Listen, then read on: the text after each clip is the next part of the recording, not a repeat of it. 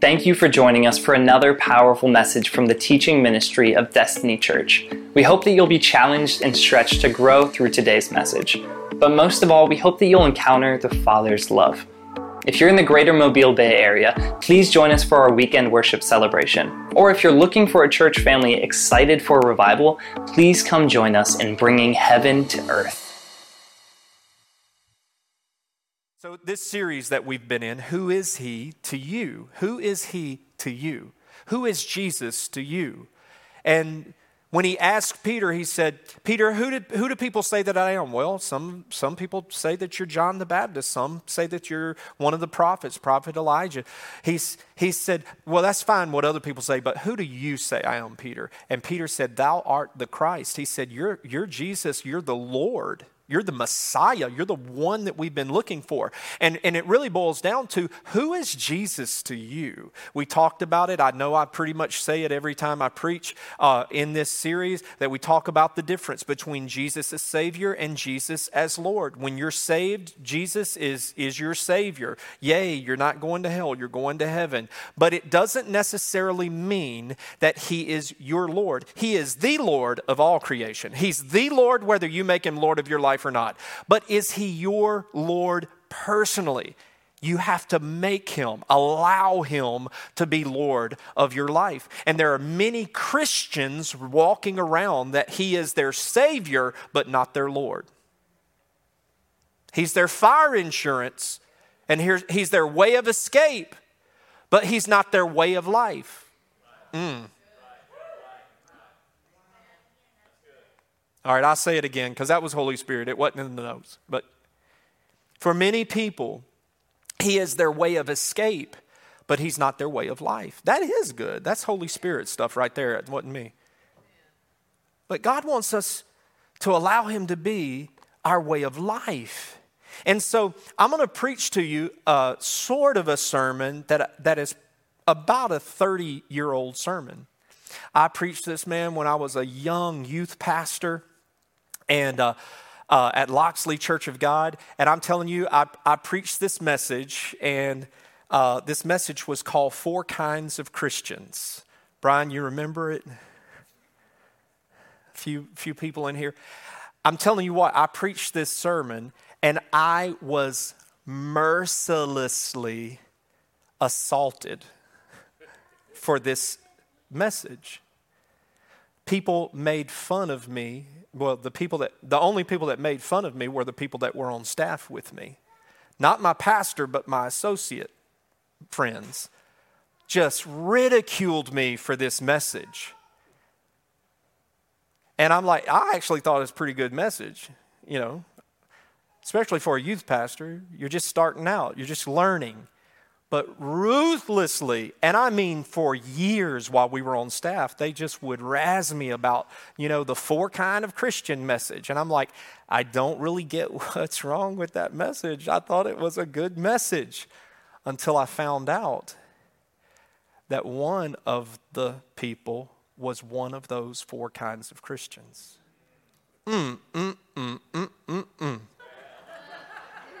I'm telling you what, if you ever have somebody giving you hell, if you ever have somebody that's riding you, that is putting you down,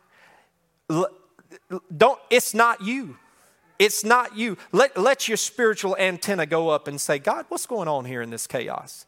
See, I was too young, and I didn't have any teaching on identity. I didn't know who I was in Christ. I let them shame me. You know what I'm saying? And all the time, out of those four kinds of Christians that I'll get into in just a minute, all the time, there was a staff person that was one of those kind.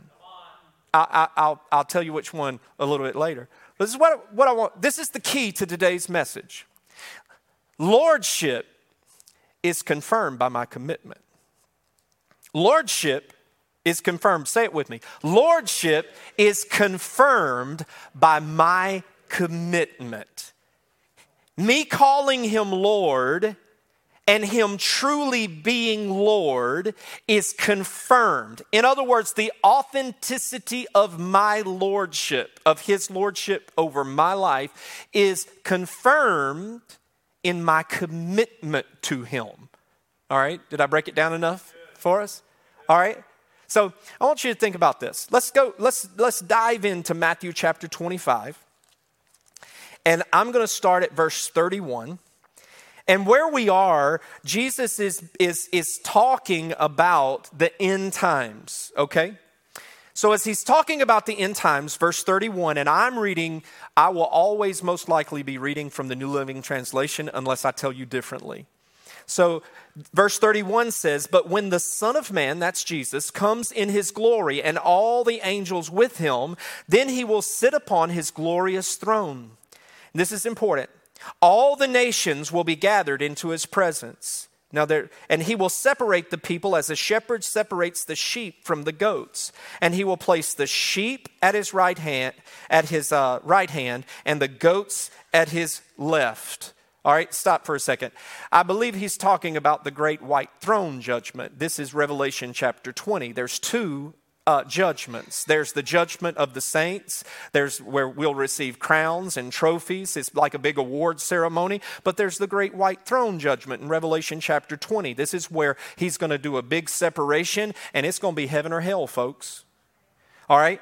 So what we've got here is he's separating them. And in verse 34 it says, "And then the king will say to those on his right," those are the sheep, "Come, you who are blessed by my Father, inherit the kingdom prepared for you from the creation of the world." He said, "For I was hungry and you fed me. I was thirsty and you gave me drink. I was a stranger and you invited me into your home. I was naked and you gave me clothing. I was sick and you cared for me. I was in prison and you visited me." Stop. So he's saying, I want you to come and enjoy your inheritance. And he seems to just outright say, your inheritance, what has gotten you your inheritance. See, heaven is not just a place for you to escape hell. Are you following me? So many believers just live like heaven is just the opposite of not having to go to hell. No, friend, there is an inheritance for us there.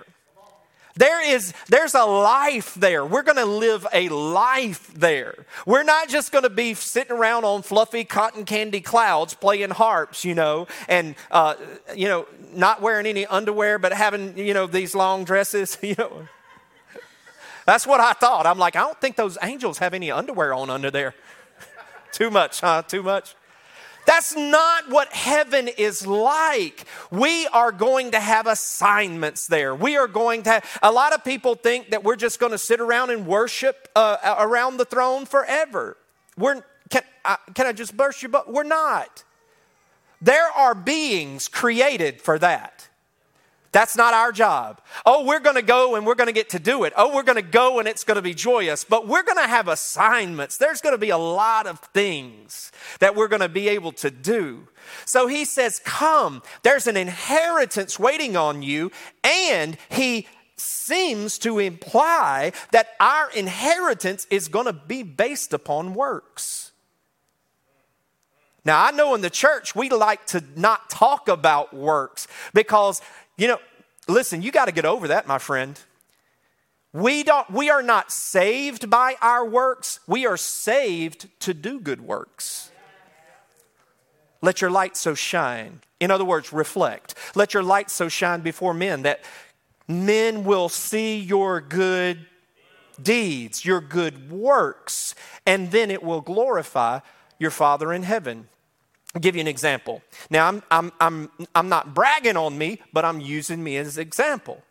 This week, I helped somebody out, help a person standing over on the side of the road with a sign. I don't do that very often, and I don't want to get into all that, but I don't help every person. Just like Jesus didn't heal every person, I don't help every person.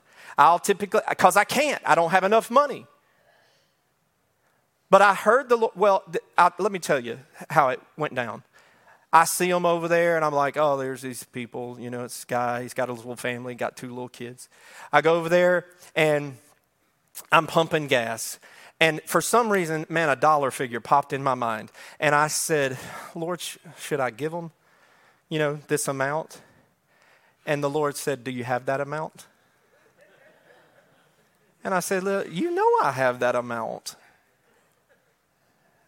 And he said, well, give it to them. And I'm like, okay. I said, well, I don't have any cash. I hardly ever carry cash on me. I got to run over here to the bank, go to the ATM. And as I'm on my way to the ATM, I'm like, well, that's not even going to get them a night at a hotel. So I'm like, I'll give them twice that amount. So I just go. Now, here's the deal. The veil, I wish I had my veil up here. The veil that used to be hanging in front of my eyes was, I got to get this money now, but before I give it to you, I don't have to get as much Jesus talk out. I'm going to have to get, hopefully I'm going to get you saved before I leave here. And, I'm going to have to talk a lot about Jesus. And so that's the old veil. But see, I don't know if you got delivered from that veil or not, if it's been lifted off of you, but it was lifted off of me a while back. And so I go over there, find out these jokers don't know a lick of English. Well, I tell you how a white boy thinks. I mean, they look Mexican to me. They look Honduran. They look, some kind of Hispanic. All right. And so I'm thinking, I can talk a poquito, man, come on, habla español, and man, they don't know a lick of Spanish because they ain't Spanish. Come to find out, these jokers are from Romania. But thank you, Jesus. Now, don't ask, I'm telling you, they did not look European. They did not. They looked Hispanic. Shay and I do a lot of work with Hispanic ministry. And so they got their phone out. So Google and Siri are all talking to each other. They're having a conversation. Hey, buddy, I just wanted to give your family some resources, and it tells him. And like he speaks, all this kind of Romanian into his phone, and he shows it to me, and I read it. And so our phones are having a good old conversation, And I just in there, this number one, I was just reflecting the glory of God. Now I had to get God in there somewhere. You know what? Let me take that back. I didn't have to, but I wanted to. But I wanted to do it so that he knew, like, hey man, I would have passed you up any given day of the week, but the Lord spoke to me. And so anyway, I just in there said, God wants you to know that he loves you and that he's going to take care of your family. And when he read that, I saw him go. And then he said something in his phone, and it came back, God bless you. All right. So that's really all it was. And we were just exchanging a moment, but we were reflecting the glory of God right there. It was very, very, very beautiful. All right. So anyway, let me dive back to this. So what was I doing? Guys, I didn't know Jesus was married.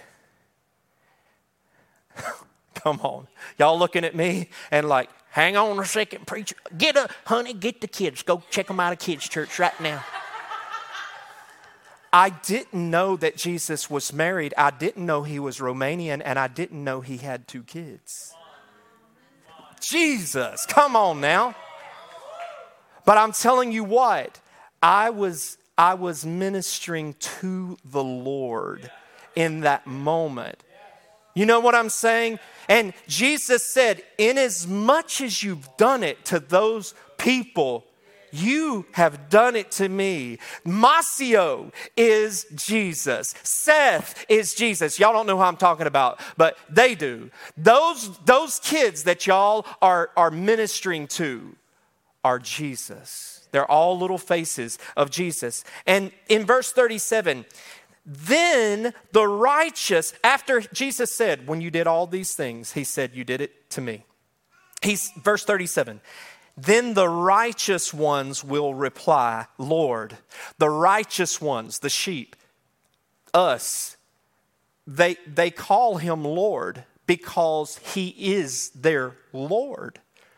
And they say, Lord, when did we ever see you hungry or feed you? When did we ever see you thirsty and give you something to drink, or a stranger and give you hospitality, or naked and give you clothing? When did we ever see you in prison or visit you? The righteous don't even know what they're doing. They're just doing it because it's right. Are you following me?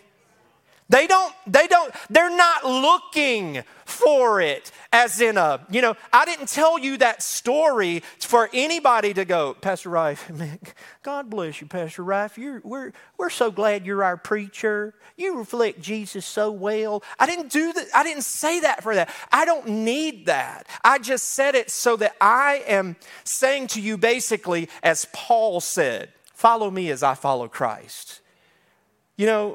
Use me as an example because I'm following the example. But we don't do it for that. The righteous don't even know what they were doing.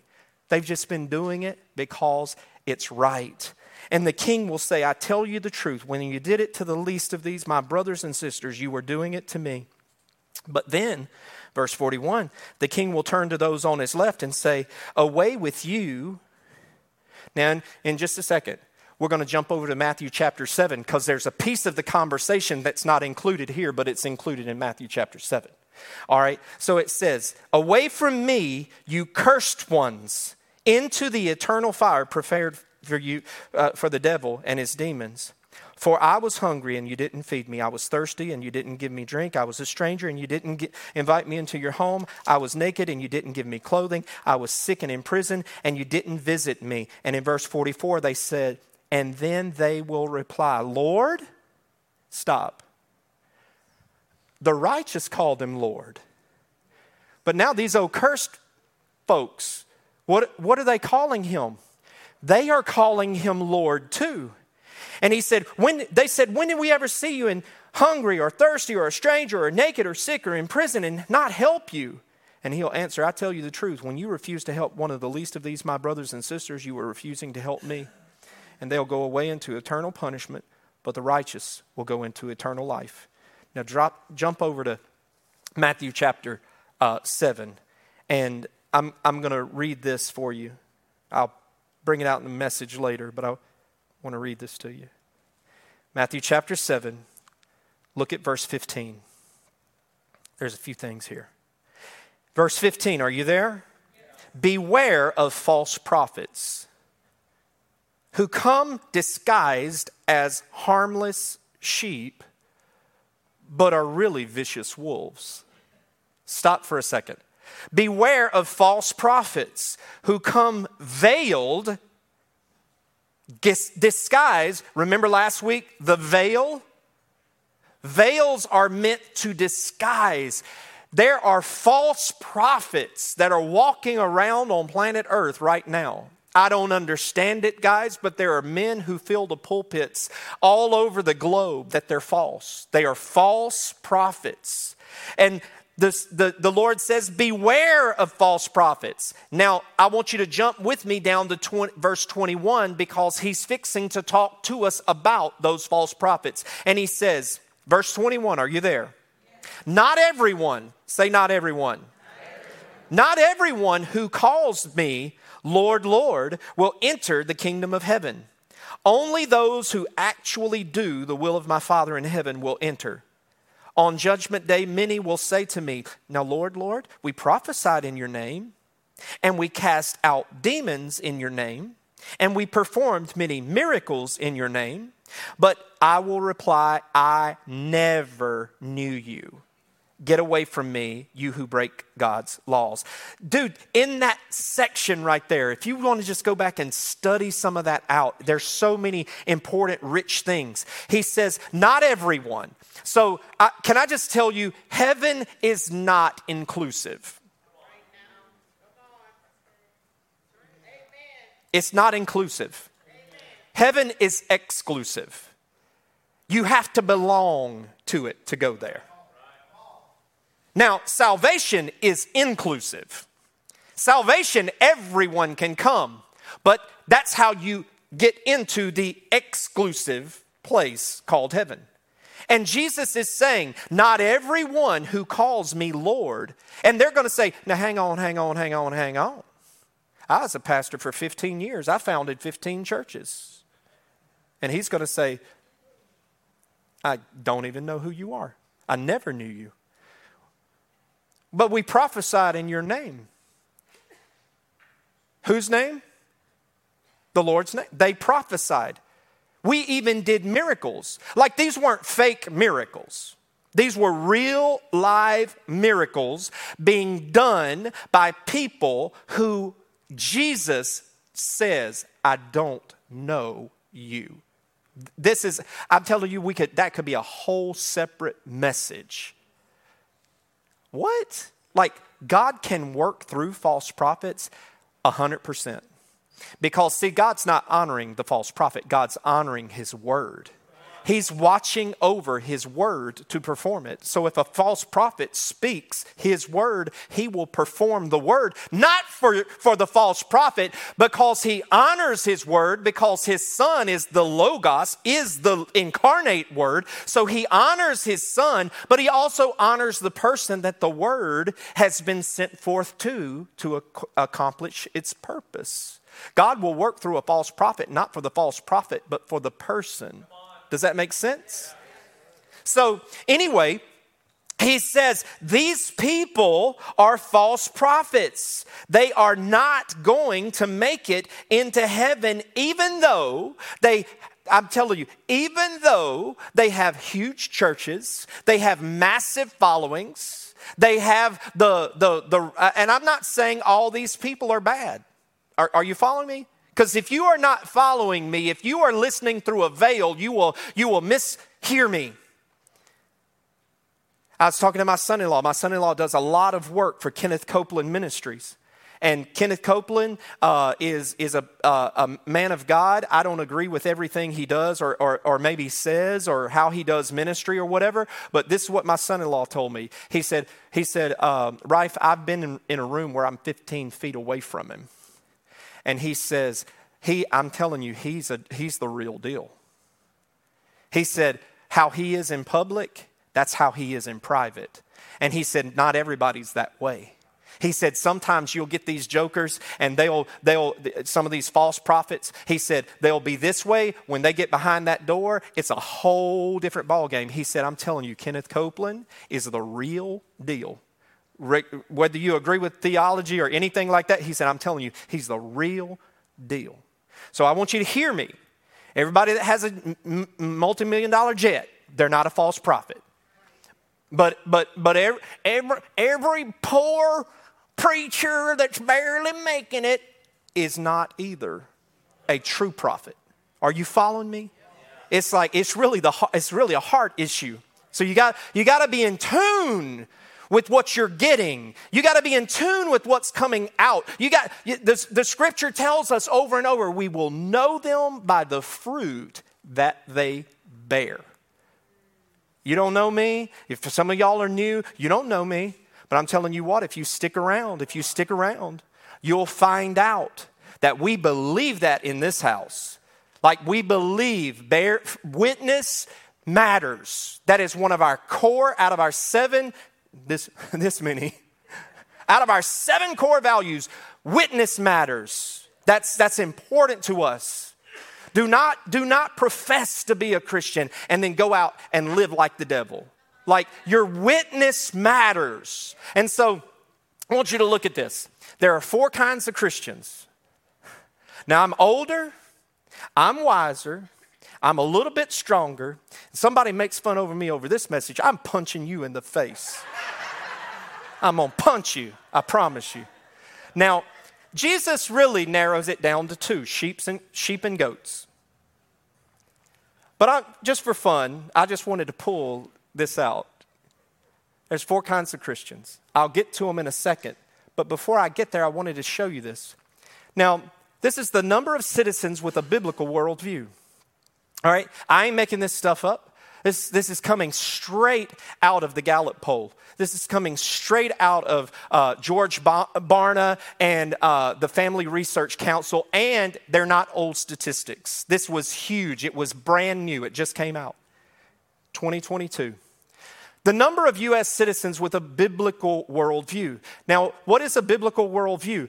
It means that a biblical worldview means that we believe the Bible is the inspired Word of God. We believe that everything in it is true.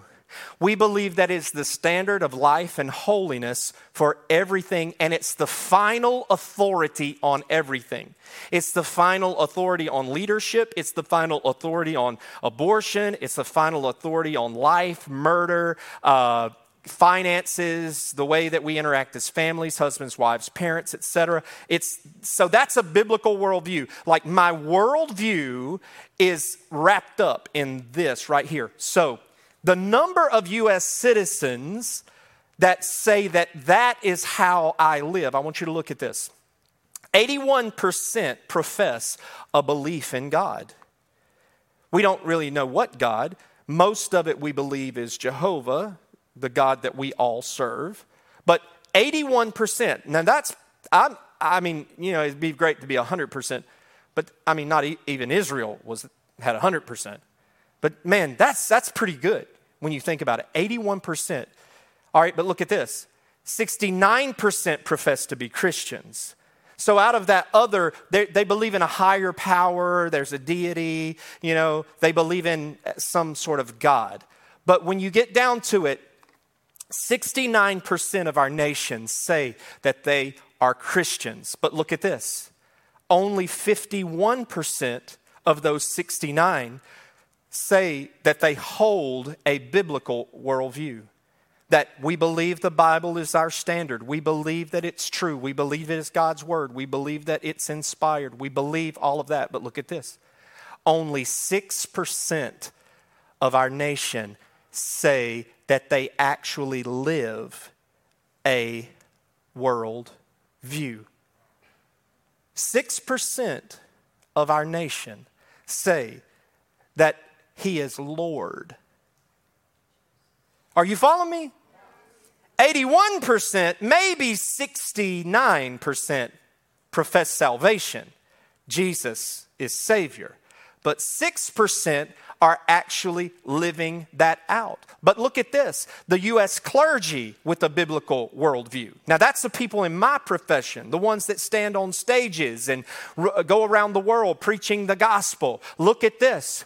62% of ministers say that they have a hybrid worldview. A hybrid worldview is not a genuine worldview, biblical worldview. It's a hybrid biblical worldview. So in other words, they take some of the Bible, but you know, there's good in Islam too. So you know, we can, and there's, you know, Mother Earth is also good, and I mean, come on, there's even some good in X, Y, and Z. So it's a hybrid faith. All right? You know what God said about Israel mixing the faith, watering the faith down. It's an abomination. So 62%, all right, so this isn't even mentioning the other part that they don't even ascribe to a biblical worldview. They're okay with it. I'm telling you, I have taught in the public school and had Christians, teachers. This particular one was of the Catholic faith, and they did not believe that most of the stories in the Bible were accurate. That would be a person that does not have a biblical worldview. They've got a hybrid worldview, biblical worldview. They believe that, oh, those are in there, they're cute. Jesus loved telling these stories, and you know, all the Old Testament, Noah in the ark. No, that's not true. And Jonah in the whale. No. But look at this: 37% hold a biblical worldview. 37% of people who stand on stages in front of our nation. This is not talking about global. This is talking about people in the United States of America. American pastors, 37% is what they found that hold a biblical worldview. Now look at this. It gets a little better or worse. Senior pastors, out of those 37%, what was it, 37%? Out of the 37%, 41 of those are senior pastors. 41% of senior pastors hold a biblical worldview. 28% of associate pastors, those reprobates,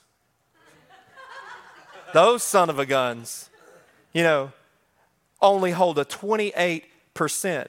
But look, now this gets scary. 12% of children and youth pastors hold a biblical worldview. 12%. Do you realize if you work in education, most people's worldview is developed by the time that they're 12 to 13 years of age. So what y'all are doing is amazing with these kids. But most people, children, human beings, their worldview is developed by the time that they begin to reach their adolescent years, and then it's just shaped and kind of tweaked. So it tells you like the most important, and listen, you can get mad at me today. This might be the last time I see some of y'all, but that's fine with me. Not really, but it is if that's where your heart is. Why is it then that we sacrifice our children and youth? Why is it that the church, I'm talking about this church too. I'm talking about this church. I wish that our church was different. But we're not. But why is it that this church, that we will sacrifice our children and our youth at the altar of convenience, at the altar of I want to hear the pastor in the big church instead of going back and serving, when we are aware, like, man, if you look at our nation, it looks like it's going to hell in a handbasket at the speed of light. Am I telling the truth? And is it any wonder that maybe the reason that we've had such a cataclysmic shift in our nation's youth because of what we see on the screen right there? I'm telling you what, I'm not trying to guilt you into it. I'm not trying to beg you. I may get to the point of begging, but I'm not trying to guilt you. I'm not trying to beg you. But it's sad when the church, we'll sit there, we'll see these statistics, and we won't do a dadgum thing. And next week there'll be as few workers in there and as few workers in youth and yada, yada, yada, and it'll go on and on. But I'm telling you what, we are sacrificing while we are sleeping, and we're getting fat. Listen, I'm sorry if you're overweight, that's your problem. It's not mine. If we are getting fat on Stephen Furtick messages, we are getting fat on T.D. Jakes and all these amazing, and don't get me wrong, they are amazing preachers. But we are getting fat spiritually and lazy spiritually, and we will listen to these things while we sit there and watch our nation die. God help us. Wake the church up. Wake the church up while we are busy doing whatever we want to gluttonously fill our spiritual bellies with. You can get great preaching, world-class preaching. We can pull it up and get it right now. I feel like you're getting some of it right now in this minute. But, you can pull these great guys who are super polished and they're amazing. You can pull it up right now. But we will let our children be sacrificed. Can I tell you what? Satan is not taking a day off. Satan, anything you don't want to evangelize, the devil will evangelize. He's not going to be evangelizing it with light. He'll be evangelizing it with darkness. You following me? And so when we look at this and it's disturbing. And I know, man, I know, probably some of y'all are like, preacher, pump us up today. You know, I am trying to pump you up. I'm doing what Jesus did. Jesus pointed out the darkness, but he also pointed to light. Although it's dark, if we would let the world see Jesus in me, God wants the world to see Jesus in me, so I'll be a reflection of his glory. If we would let the world just see Jesus in us, I'm telling you what, things would begin to change. Things would begin to change. Look at this. There's 4 kinds of Christians. The number one, there's the closet Christian. These are those Christians that they're ashamed of their faith. And I get it. I used to be ashamed of my faith. Whenever my mama and them took us to church, I wasn't into all that church stuff. They went to a holy roller Pentecostal church. They were bouncing off the walls, and I thought it was a cult. And I didn't know what was going on in that place, man. It was like wild and weird and crazy.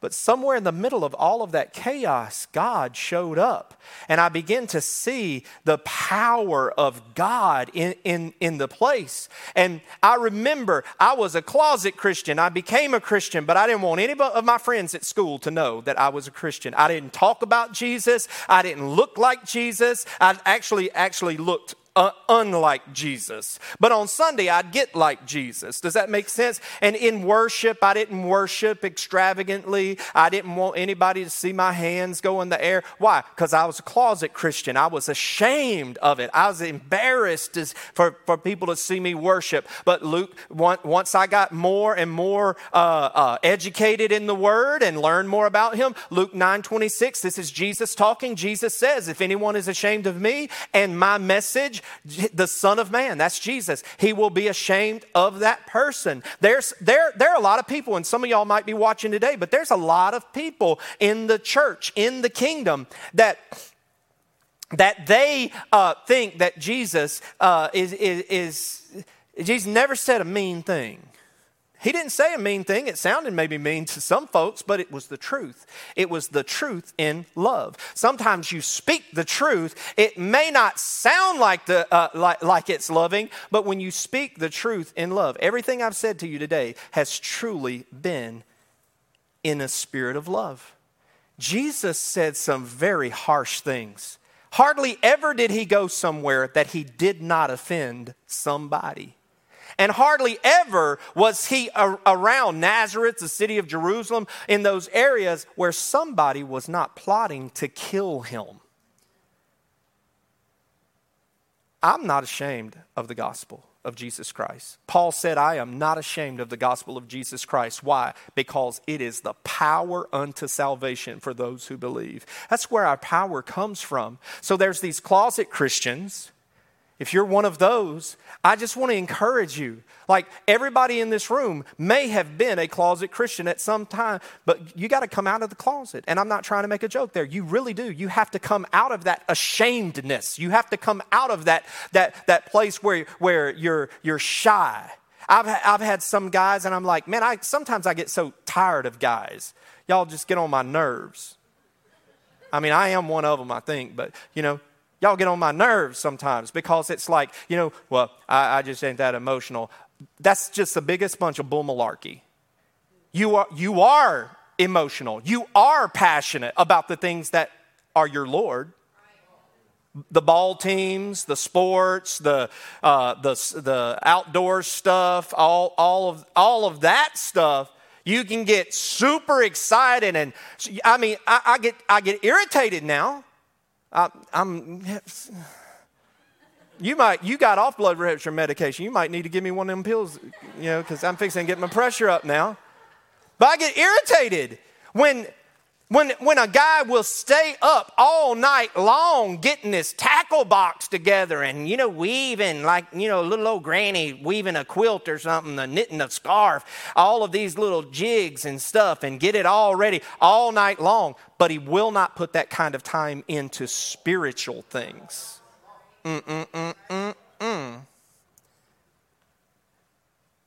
We got to step it up. We got to take it to another level. So there's also closet Christians, but there's cultural Christians. These are situational folks. These are the politically correct folks. I've dealt with them in this church. Some of them have gone and left and went on to other places because I was not politically correct enough for them. But these are the people that, now, Pastor Rife, we don't want to talk about abortion because there's people in the church that's had an abortion. Listen, if you're sitting here in this church today and you've had an abortion, I'm so sorry that you went through that. I truly am. And it, I'm sure that you are at some degree of healing. At some degree. I hope you are. And there is now, therefore, no condemnation for anyone in this church. But I'm telling you, abortion is still wrong. What you did back then was wrong. You're forgiven of that? Are you hearing me? This is truth in love, my friend. There's no condemnation. You are not to be ridiculed. As a matter of fact, take that and use it. What enemy meant for evil and use it for good. But, this cultural mess that we're in. Listen, in this church, I'm not trying to be mean, but there's two sexes. There's just two. There's a man and a woman. There's two sexes. And there's one kind of marriage. And it's not between a man and a turtle. It's not between a woman and a dog. It's not between a woman and a woman or a man and a man. It's between a man and a woman. The end. The end. There's two genders, and I get it that woke people have redefined the word gender, but the original meaning and understanding of gender means male and female. There's two of those. There's just two. There's not 89 or 362 or however many there are that they've come up with. There's two. And it doesn't matter what the world believes, this church, our biblical worldview determines that. You know what I'm saying? And we don't get to, it's not that we don't love people who are experiencing those kind of issues in their life. We love you, but we are not cultural Christians. We're genuine. All right? And then these last two, these are the ones that Jesus really was talking about, the sheep and the goat. All right? There's counterfeit Christians. There are counterfeit Christians. These are not just false apostles and prophets and evangelists and pastors and teachers, but these are just everyday folks that are sitting in churches all over the place. They are counterfeit Christians. I don't get it. I don't understand it. But there are people that truly come to church and they have no desire to live a kingdom life. They have no desire. They are there to infect the church, to breed discord and dissension and to tear it up. If you've never been a part of one of those churches, I'm telling you what. We've had that kind of stuff to maybe happen here, but you ain't going to be here long, my friend. I'll show you the door very quick. All the new folks are like, oh my God, what kind of church did we come into? We are an apostolic church. I'm the apostle here. I'm also the pastor. I operate in the prophetic. And, I'm a pastor and a teacher. But I'm telling you, we are not going to put up with that. Why? Because one of our 7 values, like I was talking about, witness matters, unity is essential for God's anointing. God ain't gonna work in no church that's backbiting, bitter, and fighting one another. God ain't got time for that. The devil loves it. The devil will come put an anointing on that mess in a heartbeat. You know what I'm saying? But we're not gonna have that. And there are Christian, or in name only, and that's why I put 4 kind of Christians, because there are people who call themselves Christians, and I'm telling you what, they have been sent by the enemy into churches. Well, Pastor Rife, where's the biblical basis of that? Just go read Jude. Just read the whole book of Jude. And Jude says, while we were busy doing the work of the ministry, unaware to us, secretly, these imposters crept into our church. Not only did they creep into our church, but they got into leadership in the church. Now they are leaders in the church and they are counterfeit. They are preaching an entirely different gospel. That's what Jude says. That's New Testament. Counterfeit Christians. I'm telling you what, you can have the biggest church in town, and I'm not saying all big churches are bad. You can have the smallest church in town too and the most dynamic preacher. But if you are a false apostle, if you're a false prophet, if you're a false evangelist, pastor, teacher, if you're a false parishioner, I'm telling you what, there will come a day, there will come a reckoning where God is going to separate us. And the sheep will be on one side, the goats will be on the other, and that's really these two. And the last one is this, committed Christians. Remember, all the way back I said, my lordship of him. Lordship, it's confirmed by my commitment to him. I'm telling you what, people who serve the Lord, people who are in relationship with the Lord, it's a relationship, lordship. That means it's a relationship with the Lord. People who are in a relationship with the Lord, they are committed. Listen.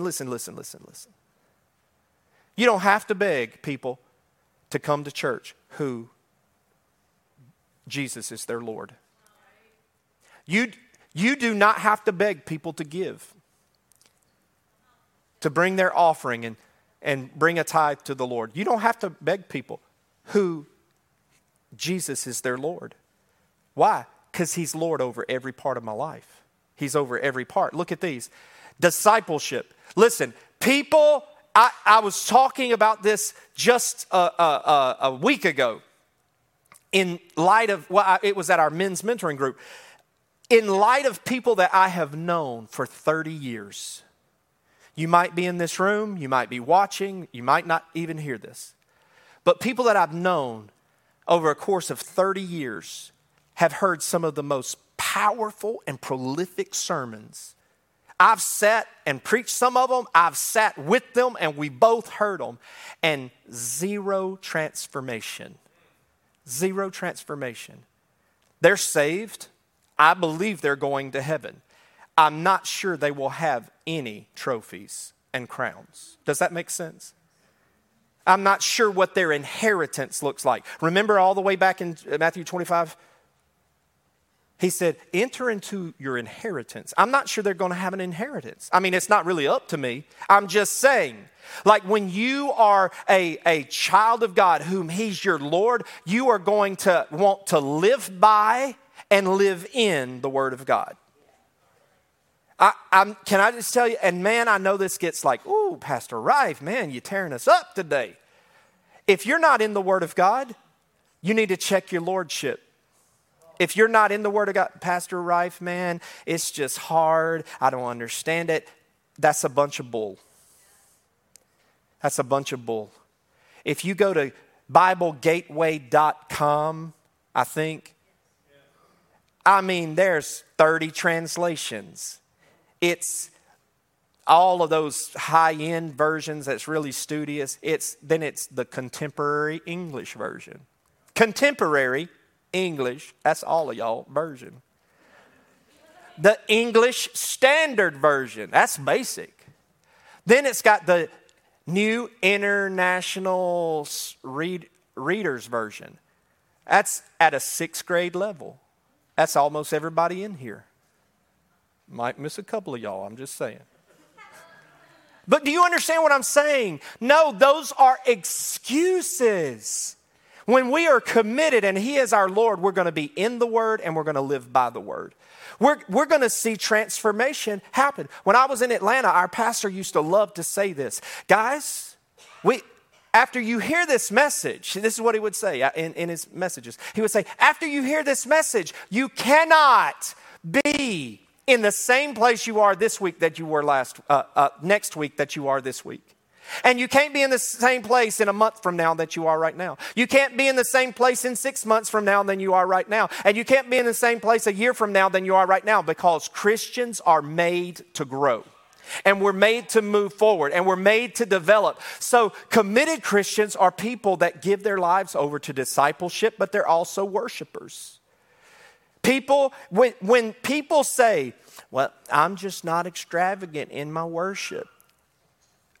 Well, I'm sorry, you need to get more extravagant. Now, am I saying, we don't have any flags out today, but am I saying that you got to get up and you got to, you got to be twirling the flags? I'm not saying that. What I am saying is I used to be at a place in my life where I was a closet Christian and afraid to get my hands out of my pockets, because I'm looking cool. I don't want my girlfriend to see me. I don't want my girlfriend to see me raising my hands and praising the Lord. But when I begin to be discipled, after I made him Lord of my life, I begin to be discipled. Then I begin to learn about worship. And it says that God loves it when people stand in the holy place, lifting up holy hands. That people love it when we sing to him. Just make a racket, because some of y'all can't sing a lick. It doesn't matter. Make a joyful noise. Just sing out to the Lord. Does that make sense? It's like when you start learning what the Lord loves it when we kneel before him. It's a sign of homage and honor to the King of Kings, Lord of Lords, to his majesty. There are times where I'll go down to my knees. There's times where I've just laid out in front of the Lord. Normally I do those in my private times, but you've seen me do it in here, because I don't care what people think anymore.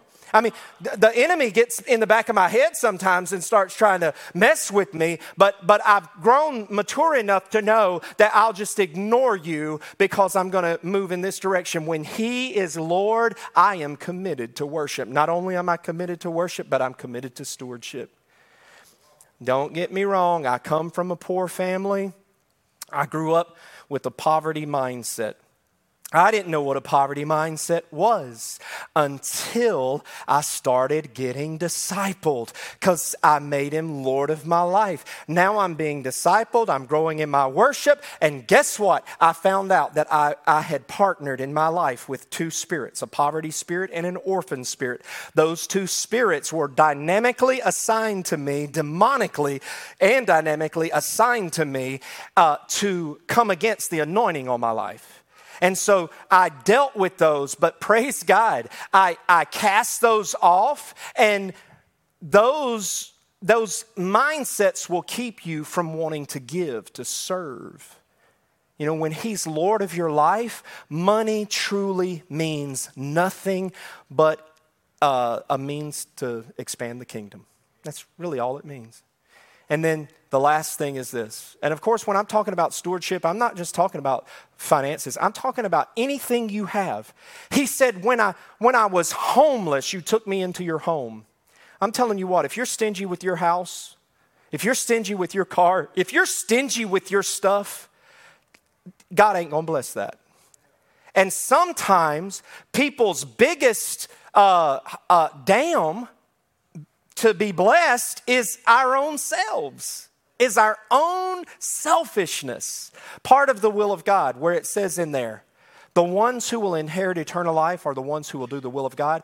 Part of the will of God, if you go through and this would be a great assignment for y'all if you wanted to. If you go through and you research all the scriptures that talk about the will of God, I'm just talking about New Testament scriptures. One of them is that we not be selfish, but we look at other people's desires. What does that sound like? Love God, love people, okay? And then the last one is fellowship. Fellowship, Stephen, would you come? I'm telling you what, we are in a time right now where COVID has, the enemy used COVID in a lot of demonic ways. One of the demonic ways that the enemy used that was to put the mindset in people, good church people. You see these chairs here? Good people used to sit in those pews or those chairs. Good people. They're still good people. They just don't think that you have to come and be a part of a local church fellowship. I've had them tell me to my face, we just don't feel like that we need to be, at church. We just, this is a different time. It's a different season for us. Oh, my friend, while you are taking a sabbatical from your church family, the enemy is definitely not taking a sabbatical. You can guarantee he's using every opportunity. The scripture itself says, brothers and sisters, don't forget, it is imperative. I'm paraphrasing. It says, let us not forsake the gathering together of the assembly of the saints. It's saying, don't let us. This is valuable, folks. What's happening in this room is valuable. But not just what happens in this room, what happens outside of this room. That we fall in love with each other. You understand what I'm saying? We fall in love with each other. When you and I are in love with each other, there's nothing I wouldn't do for you. Are you following me? It's vital. I need you and you need me. And y'all need each other. It's vital. And I'm telling you what, there's